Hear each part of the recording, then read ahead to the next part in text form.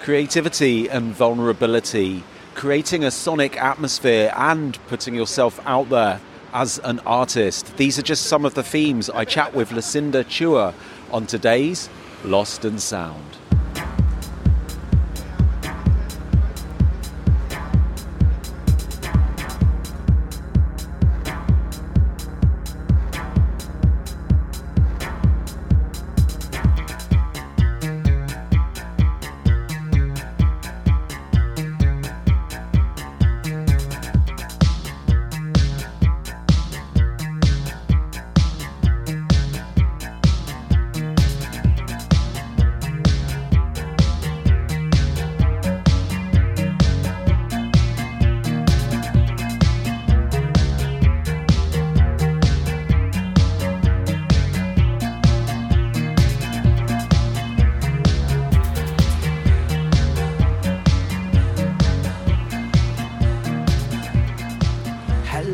How are you doing? I hope you're good. I hope you're well. I'm Paul Hamford.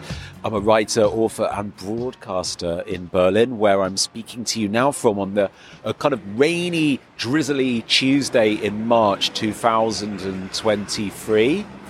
I'm feeling good. I went out dancing at the weekend, which is something I've just not done for absolutely ages. I went out dancing properly on a boat, and I danced till about, I don't know, it was daylight when I got home. I did that lovely walk of shame kind of thing. I felt lousy the next day, but the next few days I just felt super floaty afterwards. And I've been doing yoga every week. I've been going to naked saunas, which is something that does exist and is mainstream in a way in Berlin. And I'm saying this out of the way that I feel very in contact with my body at the moment. And I know something that a lot of us creative folk have, and I know a lot of you listening are similar to me in that, is that we spend so much time hunched over our desks, over our music instruments, over our stuff, in our mind, thinking, going like, how am I going to make this project I'm working on work? How am I going to make the bills do their thing? And all of this stuff. And I get so much in my mind. And when I do yoga on a Friday, it kind of hurts a lot, because I realize it's like my body is forcing my brain to relax. My brain is letting go, and my body's going, look, you've been ignoring me. I'm this kind of hunch that you walk around in, like I'm this like shabby skin covered tank that you walk around in, where your mind just does all this thinking all the time. So, but I'm feeling good, because that seems to be balancing out at the moment. Anyway, that's my little health update. Yes, if you're new here, this is Lost in Sound.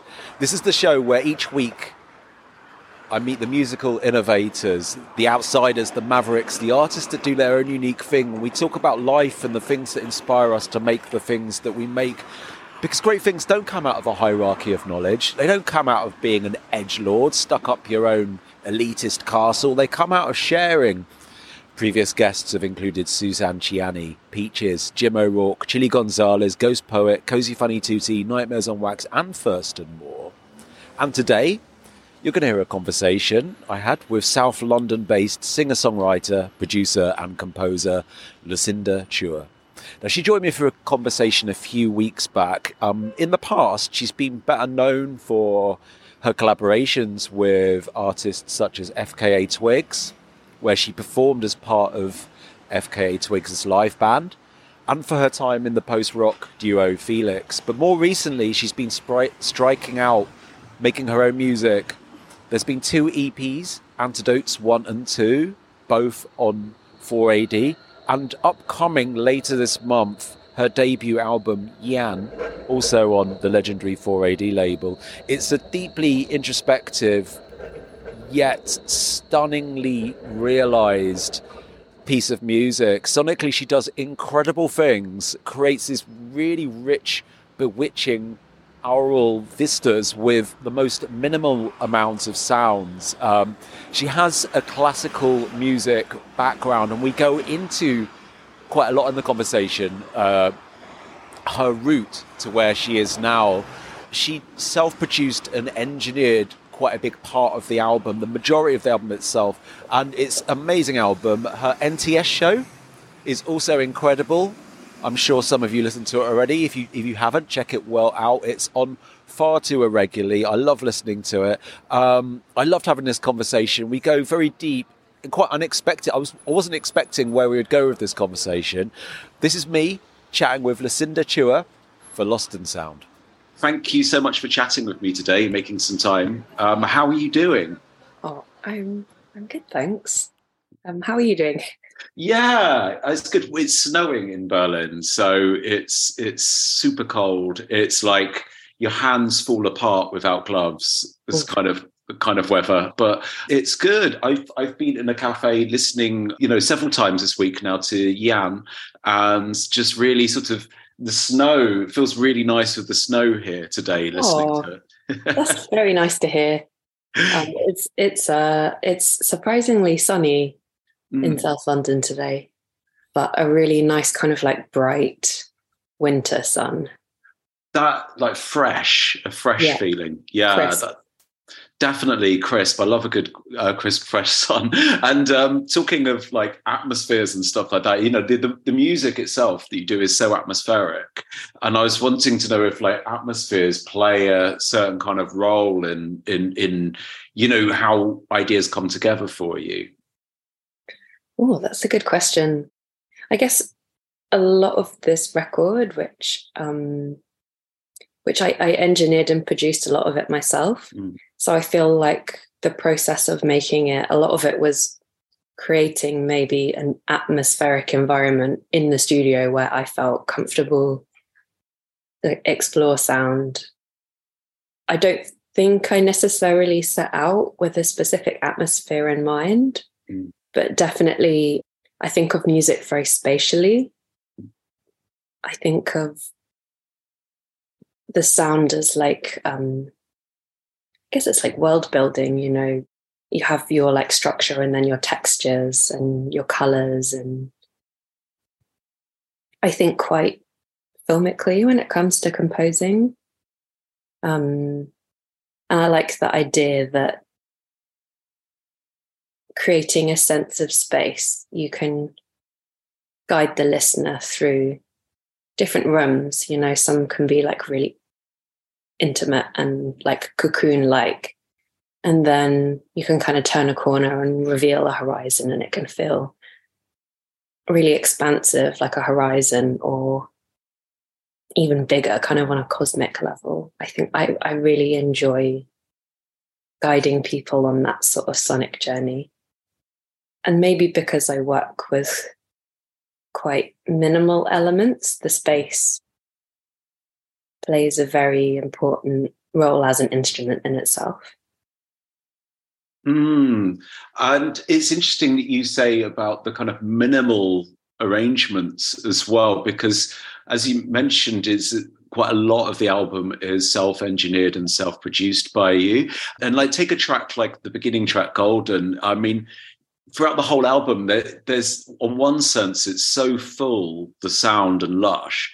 And then I was listening to it and I was going, hang on a minute, there's just basically, there's a voice, there's an electric piano, there's strings, and then there's harmony voices, and there's so much space in there as well. And I think obviously that's got an element of atmosphere and how you control these or alchemize these raw ingredients into something that becomes a whole song. And I wanted to know a little bit as well as like to have so much little there, is that like a kind of act of braveness as well? Maybe. I guess there's less to hide behind, so maybe it feels a bit more naked. But really, I think with this record, I was just trying to be really honest, I think when I started out writing it,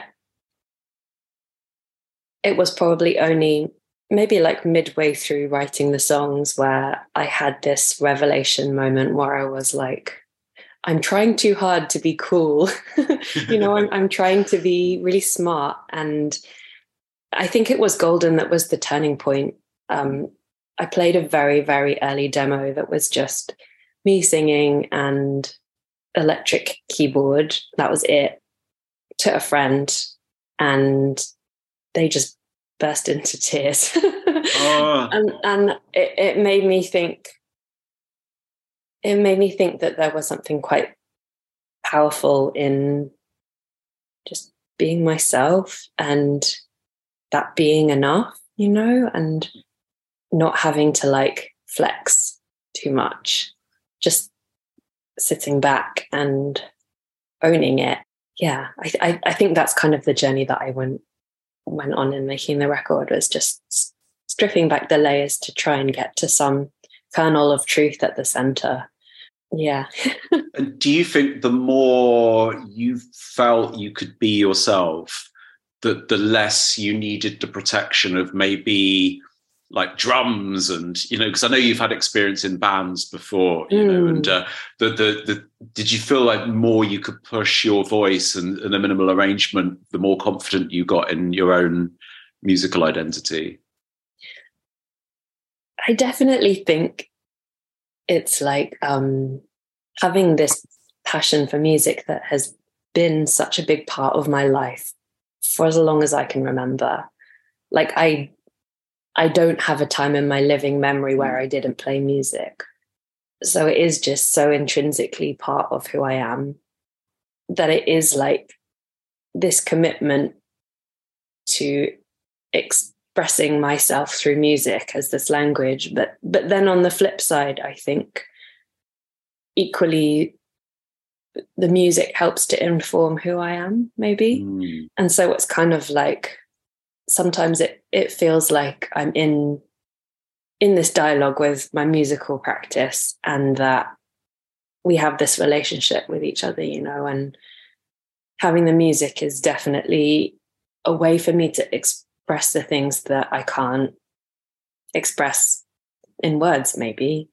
But then equally, it's like this cycle of very intuitive making, and then I guess me as the author kind of like looking back and thinking about it, like now chatting with you, and it's kind of like putting one foot in front of the other, and in conjuring some kind of identity. I definitely think it's a very like symbiotic relationship, and at its best, it can just flow. Yeah, I love that way it's all linked together. Like one thing informs the other, and our relationship goes in like that. Like, I mean, for me, I very much, and this kind of relates in a way to your album, is that my first musical epiphany happened when I was about 16, because I was kind of a bullied child and didn't really have any friends. And then I was about 16, and someone was quite kind to me, and they gave me their ear headphones, a Walkman, and it was the Pixies. And and it just, I don't know what it was. It just changed. It didn't just change the music, wasn't even everything. It was the fact that the person that gave it to me was dressed entirely differently from how everyone I went to school with, and it opened up this whole world of possibilities. But did you have a moment like that early on in your life where something crystallized about the power of music for you? Oh, I mean, so many. And I'm still having them now, definitely like sharing earphones with friends, listening on a Discman, listening to CDs until they were almost worn through. The early music that I was into was almost exclusively classical music. Like I would say up until the age of about 10, most of what I listened to was classical. I was like such a little dweeb. But then I guess there was this moment that probably happened around 15, 16, where I got to a point where I was able to play the music that I liked. And that felt like, because before then I'd had the repertoire that I learned in lessons on like piano and then later cello. But I would say there was this one piece of classical music, the Ravel String Quartet in F, and me and my friend were just obsessed with it because we were playing so much like Mozart and Beethoven and early Bach. And like that music is so great, but it was the music that we inherited through learning. It wasn't the music that we chose. And then I think finding that piece of music, I remember it was a CD of the Borodin Quartet playing the Shostakovich 8. And then it also had the Ravel String Quartet in F. And I remember listening to it on this. I was in this orchestra and we went to do a concert in Spain. I was probably maybe 13 at the time. And I remember just like listening to this piece of music obsessively on repeat with my friend on this coach going to Spain with like a bunch of other kids and loads of musical instruments. And then when we were older, we got to play it, when we kind of like fangirled out on this song for years. And then it was like, okay, and now we have the skills to be able to play this, and like feeling that emotion of being able to play something and conjure like a feeling that you chose rather than that someone made you do, was so special. And I think that was that's when I started to splinter off more into doing session work in bands. And I got very into like post-rock, and I loved the kind of crossover between rock music and classical music or classical instruments. And it really just like opened my mind up to a whole new like realm of possibilities of music being a way to express something about yourself rather than music, you as the performer in the music channeling the spirit of the composer. It was like, you can be part of this too, and your emotions and your like lived experience can bring this music to life, because it's like, I guess everything you've ever felt or every emotion you've ever known, it's like those are your tools to be able to bring the music to life. And then I think from playing in bands and especially like doing covers, the next step was then into writing music of my own, which is something that I kind of like always improvised as a kid, like noodling about on the piano. It'd always been very much part of my musical practice, but like starting to realize, oh, I could write a song, or it felt like just making this connection in my brain of something that had been there my whole life that I never really like valued, just because it was part of my routine, to it being something where I could kind of connect it with what I was feeling or what it was that I wanted to say, or being able to connect with people, I guess. I think that was it's that kind of like social glue of music is the thing that makes it so special. And kind of similar to your friend playing you the Pixies, it's like, it was that gesture of kindness and where you were at that time in your life that allowed the music in to really penetrate deeply. And I think that's what's so magical, is like the humanness of being able to share music and being able to feel part of music, whether you're performing it or listening to it or sharing it, Definitely. I mean, it's interesting reflecting on what you say there as well, like about the act of kindness as well, and the human connection. Because I think, you saying you grew up and spent your early years in the kind of classical framework. And I think a lot of Western classical music is taught as sort of, look at these great pieces of music and look at this is the structure of how this is done. And then to find a way in that, make it very personal for yourself and connected to your surroundings and the people in your life must have been such a revelation, at that time in your life. I learned this Japanese technique of classical music called Suzuki, which is very focused around, I guess it's very much around like music as a shared experience and as a community. And like you don't do grades, and there's a lot of emphasis put on ensemble playing, and there's less emphasis on reading sheet music and more emphasis on listening, and you are encouraged to perform, whether it be like for the other students that your teacher teaches, or whether it be like at a concert, from a very, very young age. Because I think the belief is that you should be celebrated because everyone has the potential, you know, to shine with a musical practice. It's not just about this kind of like athletic approach to, like, I don't know, you don't have the DNA to be a musician. It's like a very inclusive approach. And so I was never fully in the like Western classical world of doing grades. And I feel, sometimes I feel sad that I didn't go down that path, but I also think maybe that's why I'm still making music now, because rather than it being a career pursuit, it was just another way of communicating for me. And so it kind of became something that maybe felt quite like vital in my way of like interfacing with the world.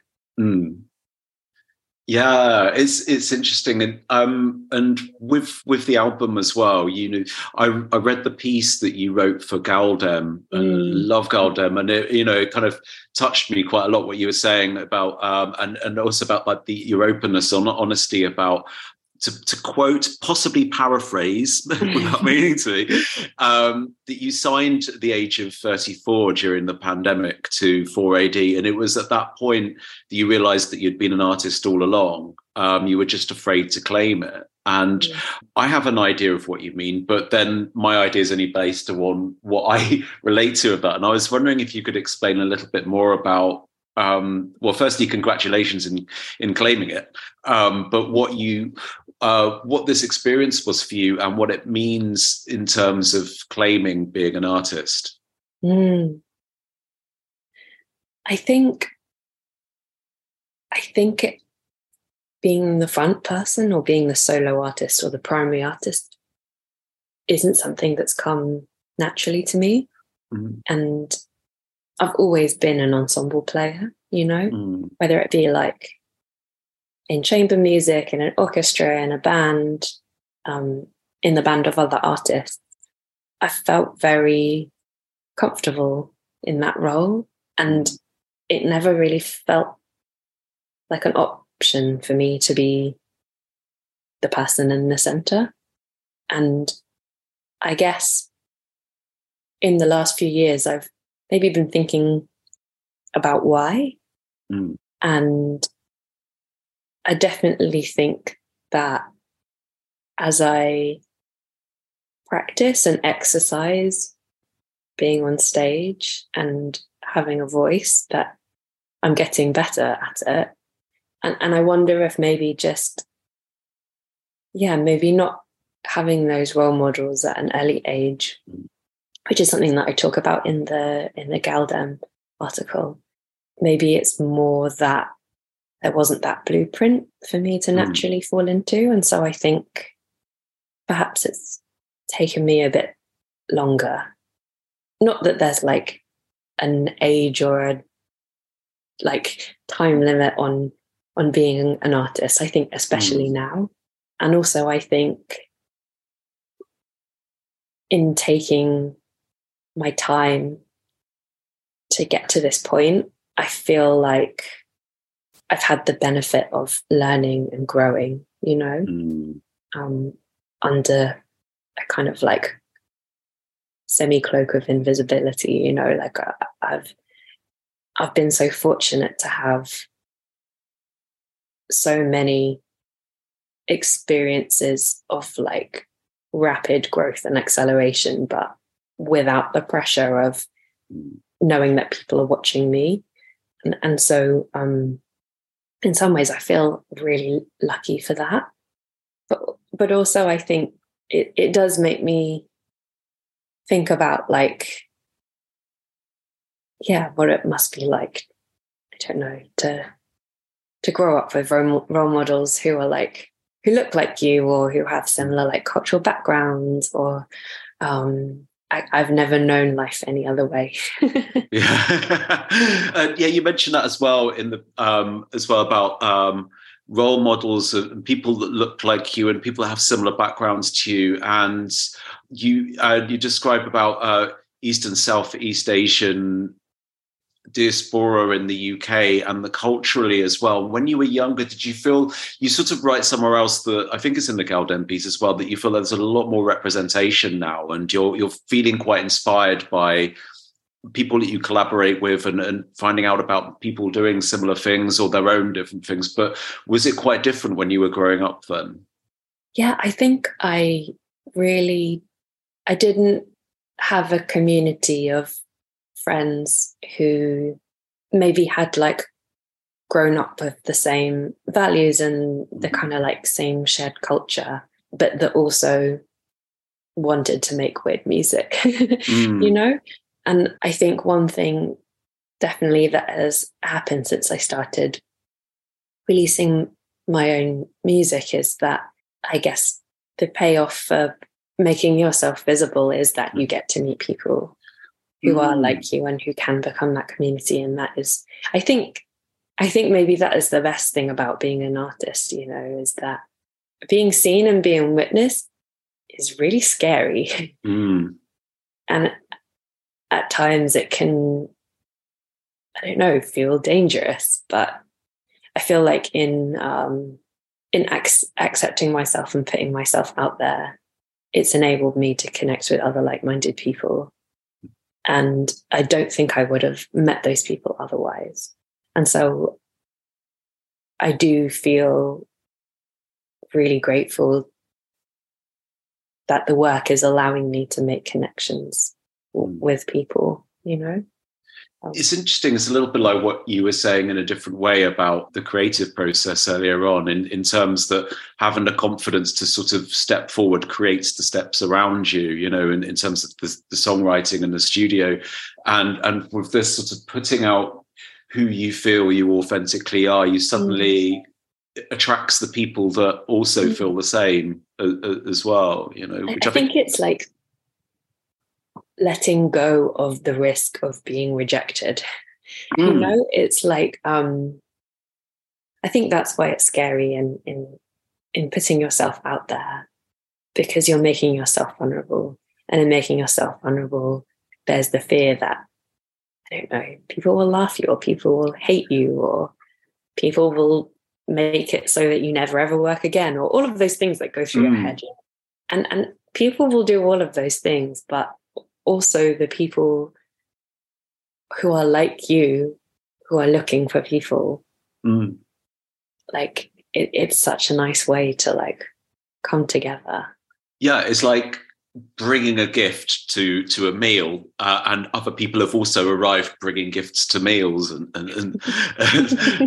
also, like, I mean, obviously my experiences are very different to yours, and everyone's experiences are very different to each other's. But I definitely have had times in my life, and it does sort of happen again, like I can find myself being not as authentic as I want to be, just because maybe I've forgotten that week, you know, I've forgotten to sort of like look after myself or whatever. But there've been periods of my life where I've really, you know, I think compared to now, I have been a lot less authentically me, and maybe quite mediocre, and that has attracted me into mediocre relationships with mediocre people sometimes, or people that are also maybe going through their own processes of not discovering their authentic self, you know, at that time. So it is interesting, isn't it? But it's scary to take those first steps, you know, because we always kind of know innately when something's right or not, don't we? You know, maybe if we can't put a finger on it. I don't know where I was going with that, whether that was a question or not. I think I was just like... I know what you mean, though. I think there can be so much noise and so much peer pressure. That like feeling of frenzy when everyone is doing one thing and you're like, I want to be included, I want to belong, but maybe the thing is not something that sits quite right in your gut. And I think it takes work to be able to check in with yourself and be like, do I want to do this? Yeah, because it can feel flattering too, you know. But I don't know. I think the older I get, that I'm finding it a bit easier to be like, you know what, this is a great opportunity, but this is a great opportunity for someone else. Maybe it's not for me. Or even using opportunities as a framework for dreaming up something in my own voice, you know. It's like something gets offered to you and perhaps it doesn't feel quite right, but then it can be the kind of like catalyst in thinking, oh, well, what is it that I would want to say? And then what would an authentic way of saying it be? And how can I go about this process with like integrity in something that's going to make me feel fulfilled, you know? And I think that fulfillment runs a lot deeper than it just being like being validated by metrics. And that's something that I'm really trying to like continue to check in with and cultivate, because I think like this is the thing that I'm coming to realize is like, this is my life. You know, I guess like you must interview so many artists and they're talking about projects or records, but at the end of the day, it's like, it's their life and they're committed to this life. And it's a commitment to time and to values and to people and to culture. And the actual album is just one little element of that, you know.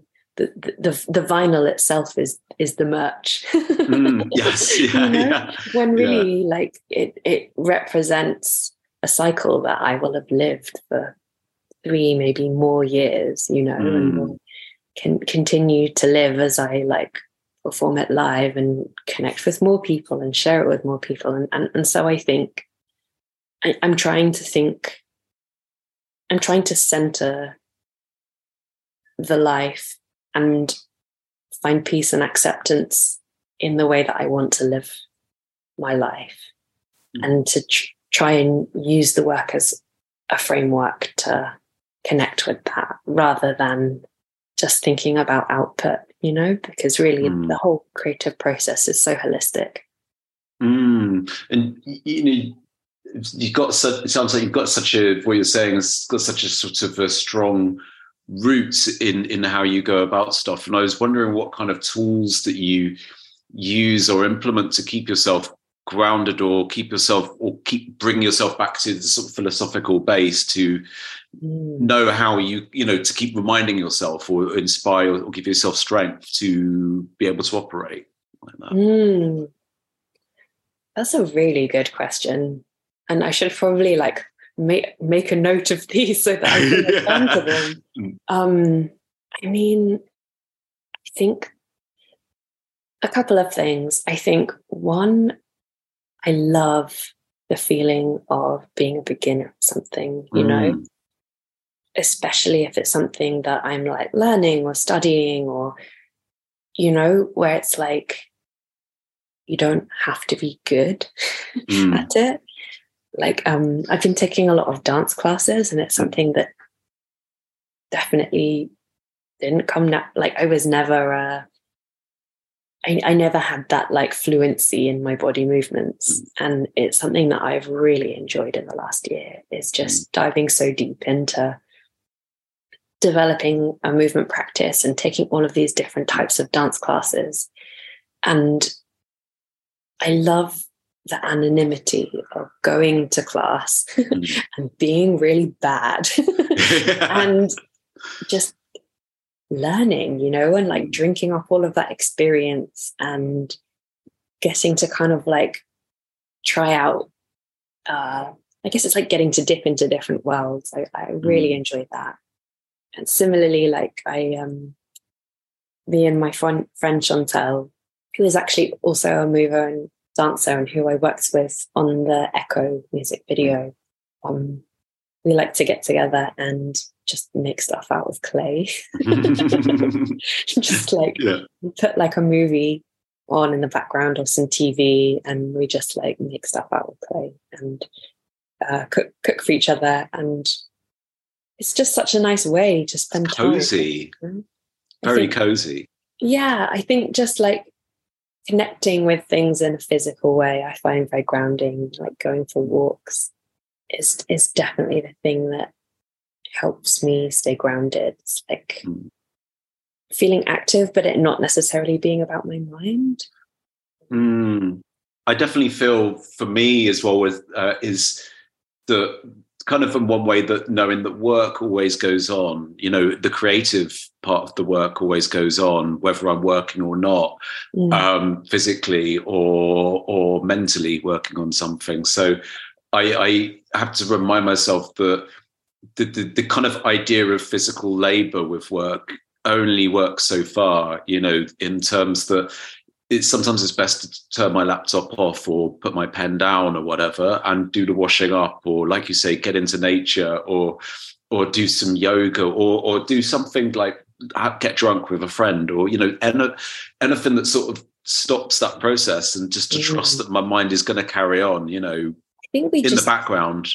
I think we as a society like obsess so much about output because output is the thing that holds value, but really like resting is an incredibly productive use of time, because how can you output if you're empty?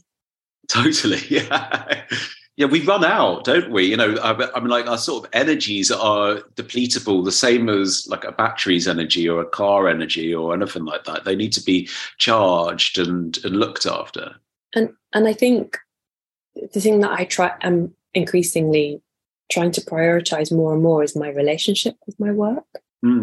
It's like I always think, like going to the studio or something, it's like I want to leave the party on a high, so that it's somewhere nice. I don't want to have to like push through until all the lights come on and like someone throwing up in the corner and, it's like listening to my body, and not just like, because I think this idea of like being a hero and soldiering through, and we did a 12-hour session or whatever, it's like, but did you enjoy it? And like, I don't know. Yeah. I think having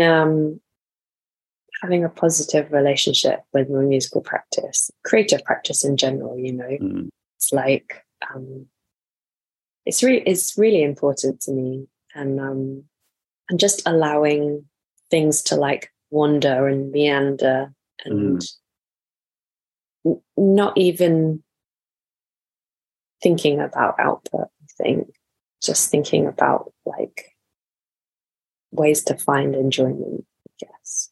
And then after some time, the output emerges. I mean, obviously, you can force the output through, but is it you have a different kind of music?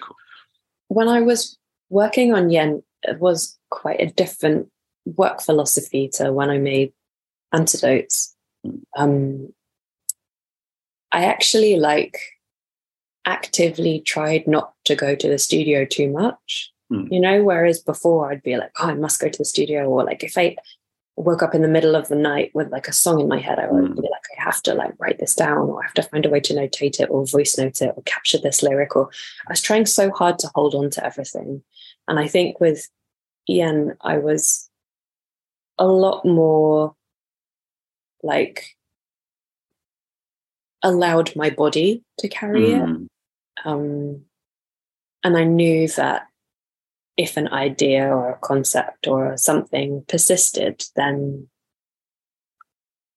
when I happened to be in the studio, it would come, so rather than chasing it, I think I just surrendered a bit more and had faith that things would come when they were ready. And I actually really enjoyed the process of making the record, which I'm surprised at, because I feel like it has taken me to some very deep places. But I think I allowed myself time, to get there. And to take it easy on myself, you know, to not go too hard on myself. Yeah. Do you feel like so how long ago was it you finished the album now? Ooh, I finished it maybe like a year ago. Okay, maybe February last, yeah. Right. So still feels really weird to talk about now, but that was still restrictions were still going on, and you know, but does it feel like it's left your body in a way now, the album, in terms of when you listen to it, you know, are you listening to it as a work in progress still, or is it finished? Oh, I don't listen to it now. Fair enough. Yeah. I mean, like, it's mixed and mastered, so it's like I don't need to listen. So all of the joy and the beauty is made as the process, like, because I mean I think that Scott Walker was very famous for never listening to an album once he'd finished it. You know, he'd have one listen with great speakers in the studio, then it's done. And I totally get that. I finished my first book last year, and obviously books are different, you know, they take a lot more time to read, but I'm never gonna sit down and read it, you know? Do you think you might in like 10 years time sit down and like read your maybe in the way that, you know, how sometimes you get lost online, and maybe I'll, you know, be killing 10 minutes before I put the rice on or the pasta on in the evening, and I'll scroll, and then I realize I've been scrolling. Maybe I'll pick it up out of a shelf in 10 years time, and then sort of just curiosity will get the better of me. But I mean, maybe then, I guess that's what I'm asking you, is when you reflect on the music now, because I feel that if I look at the book in 10 years time, I don't think I might think it's good, or I might think it's bad, but I don't think I hope I won't be wondering why I put a full stop there, or why I didn't go deeper there. I hope I'll be able to sort of read it with a distance. And I guess I'm asking, do you really think you'll think it's good or bad in 10 years time? I think I'll accept it. Yeah, I think I'll accept it. But what I mean is, I don't think I'll be thinking of it as a living organism that I can change. Gotcha. You know, that it's like, why is that full stop there? I should have put it there. Yeah. I would have come to a peace with that. Whereas now, I probably would still be thinking that a little bit. Okay. You know, and would you with your music? I'm totally at peace with the fact that it won't change, but it will change, because I think when you release a record, it becomes part of culture, right? And it will sound different in the context of how culture changes. Yeah. You know what I mean? It's like my perception of the record changed when I listened to it in the room with other people. It sounded like a different record, like radically different, because other people were there to receive it differently to how I receive it as the author and as the work in progress maker of it. And so I think, whilst on like a literal level, the sonics of the album won't change, I think the meaning of it will change over time depending on how culture changes. And that is out of my hands, thank goodness. So it's kind of like, in a way, it's, you know, when I released Antidotes 2, which was the first record I released with 4AD, I had this like epiphany moment. And this is so basic, but I was like, that's why they call it a release. Yeah. Because you're literally like letting go of this thing that has been a part of you, and you're releasing it into the world. And I think that's when the sort of penny dropped, where I was like, this isn't about me anymore, you know. hopefully some kid's going to share an AirPod, as a gesture of kindness with my song, and it will become an emotional material that is connected to their life. But in terms of how it's been my life, that chapter has already been lived,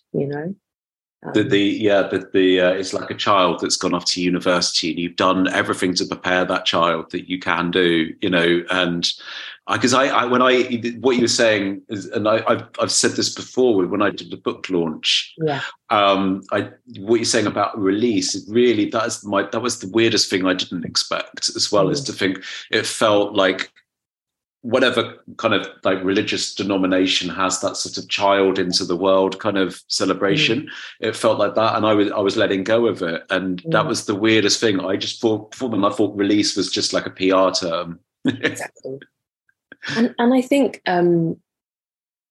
if you think of the process of nurturing a book or nurturing a record, you're having to like advocate for it. You're having to explain it because it's something that exists in your mind, but people can't witness it. And so you're really like hustling on its behalf for its survival. And you're having to like, really advocate and speak up for its rights. And when you're not needed in that role anymore, it creates a lot of space. And in some ways, it's a relief because you have more space for yourself and for potentially new growth, something new. And then there's also this kind of like grief of an identity of a nurturer, because it's like, where's my thing that I can fiddle with, that can give me a sense of purpose? Like, what do I do with what do I do now? So it's a strange thing, isn't it? Definitely.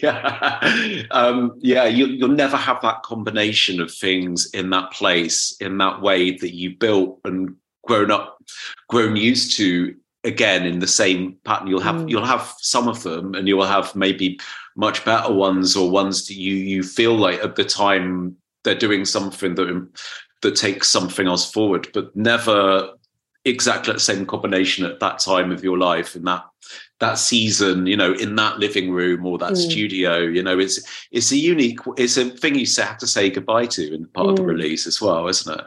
Because they're like little photographs of you where you were at that point in time, and it's like there's the you that will endure and continue living and evolving and having triumphs and making mistakes, and then there's this little like window of you that won't change, but culture will change and people will look back on it in the context of wherever we go in the future. Yeah, definitely. Do you feel that you're an optimist? I think so, yeah. Do you? I think so. I think on a daily level I can not be. I can grumble about the reality of what's going on a particular day, but I think in terms of projection and in terms of my view of other people, I hope I am. I'd like to think I am. I don't feel like there's any great pride to be a cynic. What about you? I think I'm an optimist in that I really want for things to be good. And I think it's just sometimes I get tired, Oh yeah. I mean, sometimes you can't be, I don't think we're supposed to be like our best selves all the time. Yeah. Really. And sometimes, I don't know, it's like you need to have a nap or you need to have a week out or something. I feel like I'm coming across as like a very lazy artist who's like, I never went to the studio and I just took naps all the time, and I tried to be an optimist, but I got tired.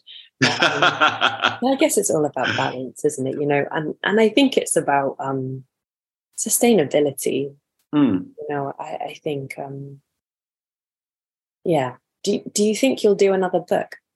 I've been thinking about that a lot at the moment. I feel, I have a few ideas, but I'm letting a little bit of time kind of see which one's right, but without leaving it. But I'm already getting that slightly contrasting feeling of, you know, it's like an elastic band between when I wrote the last book, and sort of feeling the tension of the elastic band get tighter the longer it is, you know. So you feel like a pressure to return with more gifts. Yeah, definitely. You know, and again, that's maybe like we're talking about a little bit of the sense of the you know, the commercial expectation or the PR or the industry.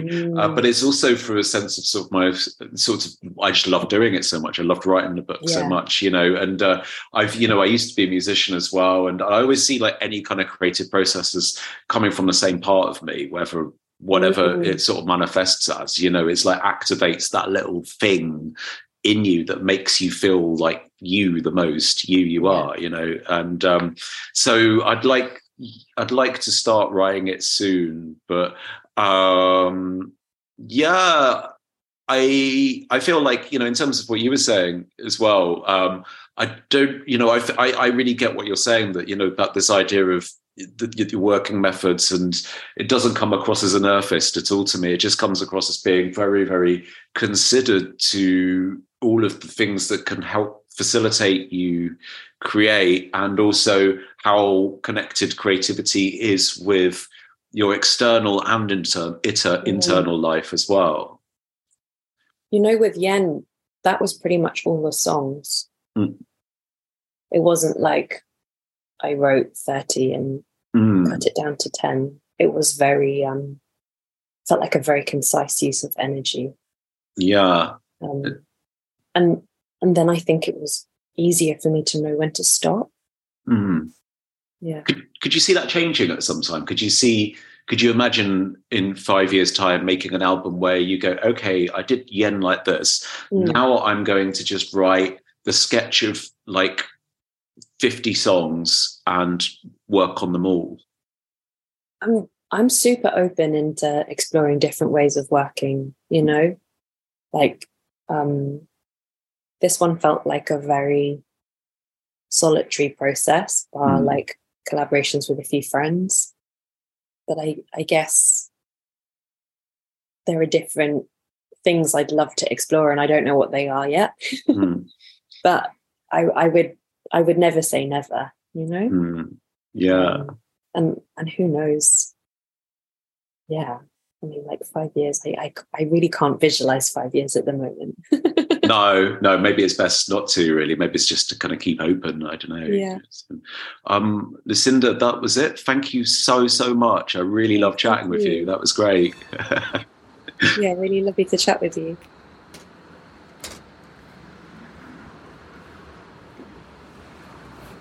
That was me, Paul Hanford, chatting with Lucinda Chua for Lost and Sound. And we had that conversation at the end of February 2023. The album Yan is out on March the 24th on 4AD Records. And thanks to Tom Mertens there for arranging that conversation. Thanks to ESO for doing the music that you hear at the beginning, at the end of every episode of Lost and Sound. And Lost and Sound is presented and produced by me, Paul Hanford. A little reminder, my book, Coming to Berlin, Global Journeys into a Club Culture and Electronic Music Capital, is available now on Velocity Press. It was about this time last year, but I was getting the first kind of finished manuscripts of it back from the publisher, and I was all jumping up and down and excited.